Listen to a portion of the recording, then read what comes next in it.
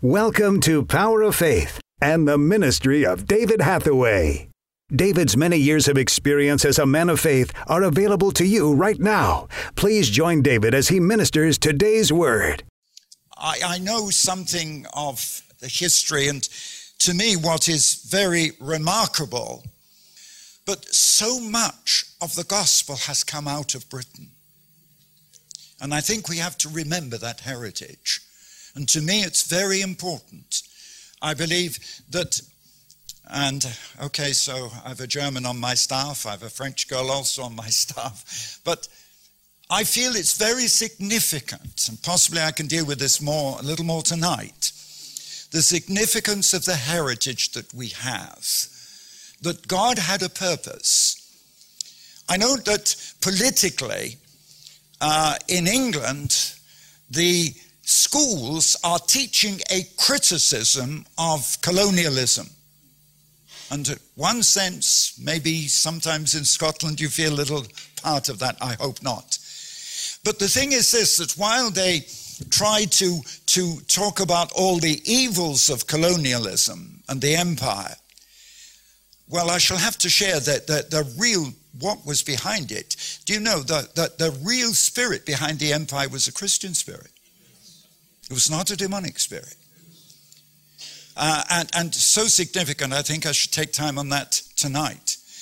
But if I can say that wherever the empire went, the gospel went. And to me, in the beginning of the church, you know, the gospel went on the trade routes. I mean, that was the only way really to travel. It was the trade routes and the fact that Jesus was born into the middle of the Roman Empire. Not a totally Israeli state. It was part of the Roman Empire. And that enabled the early church to spread around and the gospel spread. And in one sense, God did that with the British Empire. And today, I know in England, our biggest, our most successful churches are the black churches where they've come from the colonies back here and are evangelizing us. And to me, that's so significant. And in one sense, I'm qualified, partly because as I look around, my comment is how young you all are. The fact is that people who know me know I began preaching when I was just a boy of 13.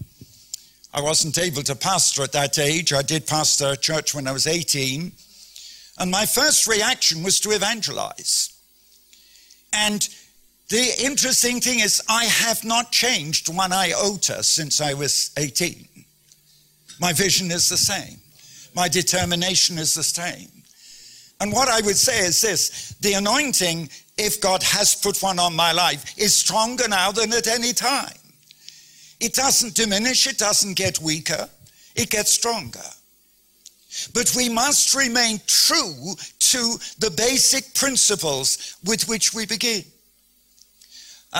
During the communist years, I was traveling with some other preachers. I actually used to travel all over Europe in my car when I wasn't Bible smuggling. I am a convicted criminal. I'm proud to own up to the fact. And I'm quite shocked that you invite me here as a known criminal to speak to you. But the interesting thing is this, that I traveled with a number of men of God. One was Lester Sumrall. I don't know if you've heard of Lester Sumrall. In actual fact, one of his key men is now the director of my ministry in America. He's actually at the moment in the UK. But the thing is this, that he always used to say one thing to me. He says, David, he said, the trouble is, especially in America, that with so many of the great men of God, the great evangelists, and he began to name different ones, which I don't want to do, he said, but in their last years, they drifted away from the truth.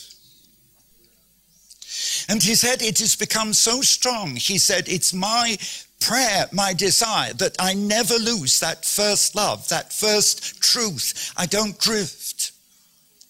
And I know what he was talking about. I know how so many of the great American preachers towards their latter years, they lost that and they got into error. And now I'll make a confession that I would only do here. I'm sure you are pastors and leaders and you will understand. My father joined with George Jeffreys, if you know that name. Some of you may. There were three of them, George, Stephen, and Eddie Jeffreys. And my father so admired Jeffreys because of his evangelism. He was an evangelist, and he wasn't ashamed of that. He was a very powerful evangelist. But the strange thing is, my father, who was a member of the First Pentecostal Church in Britain, in Bournemouth, although he was from Wales, there's a little bit, quite some story, but the fact is that those early Christians, having received the Holy Spirit, believed in British Israel. Do you know the teaching of British Israel? That Britain is Israel. The claim is that we're one of the two lost tribes, America and Britain, Ephraim and Manasseh. But my father, God revealed to him the error of that. And so he came out of it. In fact, my father was a musician and a songwriter as well as a preacher. And he destroyed all those early songs, destroyed all that so that there never would be a trace of that because of the strength of the error. Because Israel is Israel.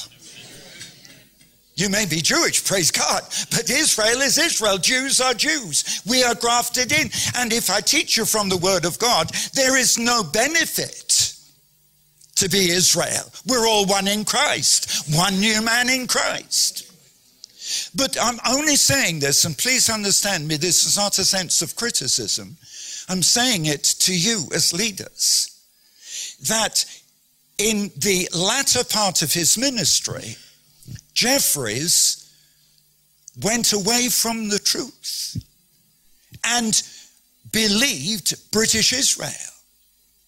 Now, my relationship with Jeffreys is, Reinhard Bonnke is a friend of mine, and he's always saying, I met Jeffreys, in London before he died, and he prayed over me and blessed me. I'm sorry, Reinhard.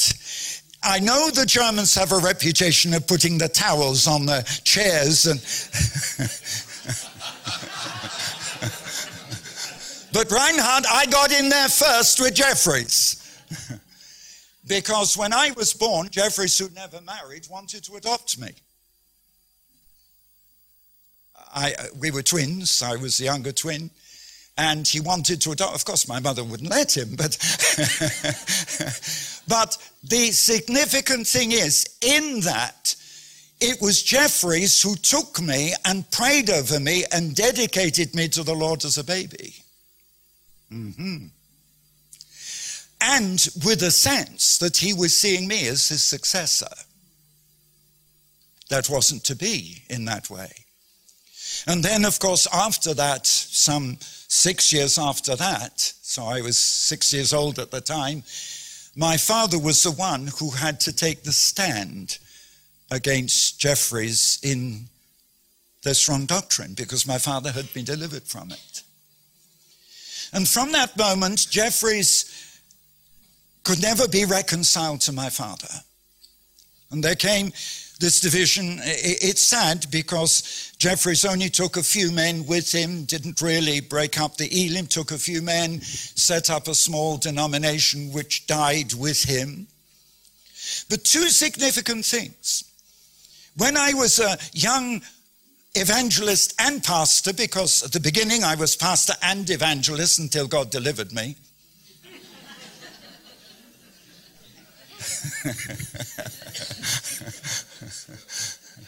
I'm glad you can laugh at that. But the interesting thing was, I was holding a big tent mission in the city of Bradford. And this is 1960, I think. And because I'm just a young man, you see. Before you were born, I was preaching, you see. And in 1960, I was holding this big tent crusade in the centre of Bradford, the tent was packed out, the big marquee was packed out right in the city centre, and we saw so many people come to Christ and some outstanding healing miracles. And I expected them because I'd grown up with Jeffreys. You know, people say, when did you first see miracles? Well, right from the beginning, I was expecting it. To me, that's what the Bible is showing, the miraculous. And after all, I will say this now and I'll come back to what I was trying to say. It's very interesting that I've just come back from Poland and we've had the largest mission ever seen now in Europe. With so many thousands coming on the one day alone. We can't know the total. Some say it was 70 to 80,000 that one day. Some say it was up to 100,000. Came in, we had the largest park in Europe. No, stadiums aren't big enough anymore. And it was absolutely phenomenal because everyone received the truth of the gospel with repentance. And the miracle is that state television, all 5 state channels, broadcast live for 2 hours. Now, recorded broadcasts are all right because they can edit bits out. They can't edit out of the live. And so I was able to give the call for repentance, the prayer of salvation, and to show the miracles of healing. And it's significant that I was actually on the last night speaking on the, not quite the defense of the gospel, but the power and the authority behind the gospel.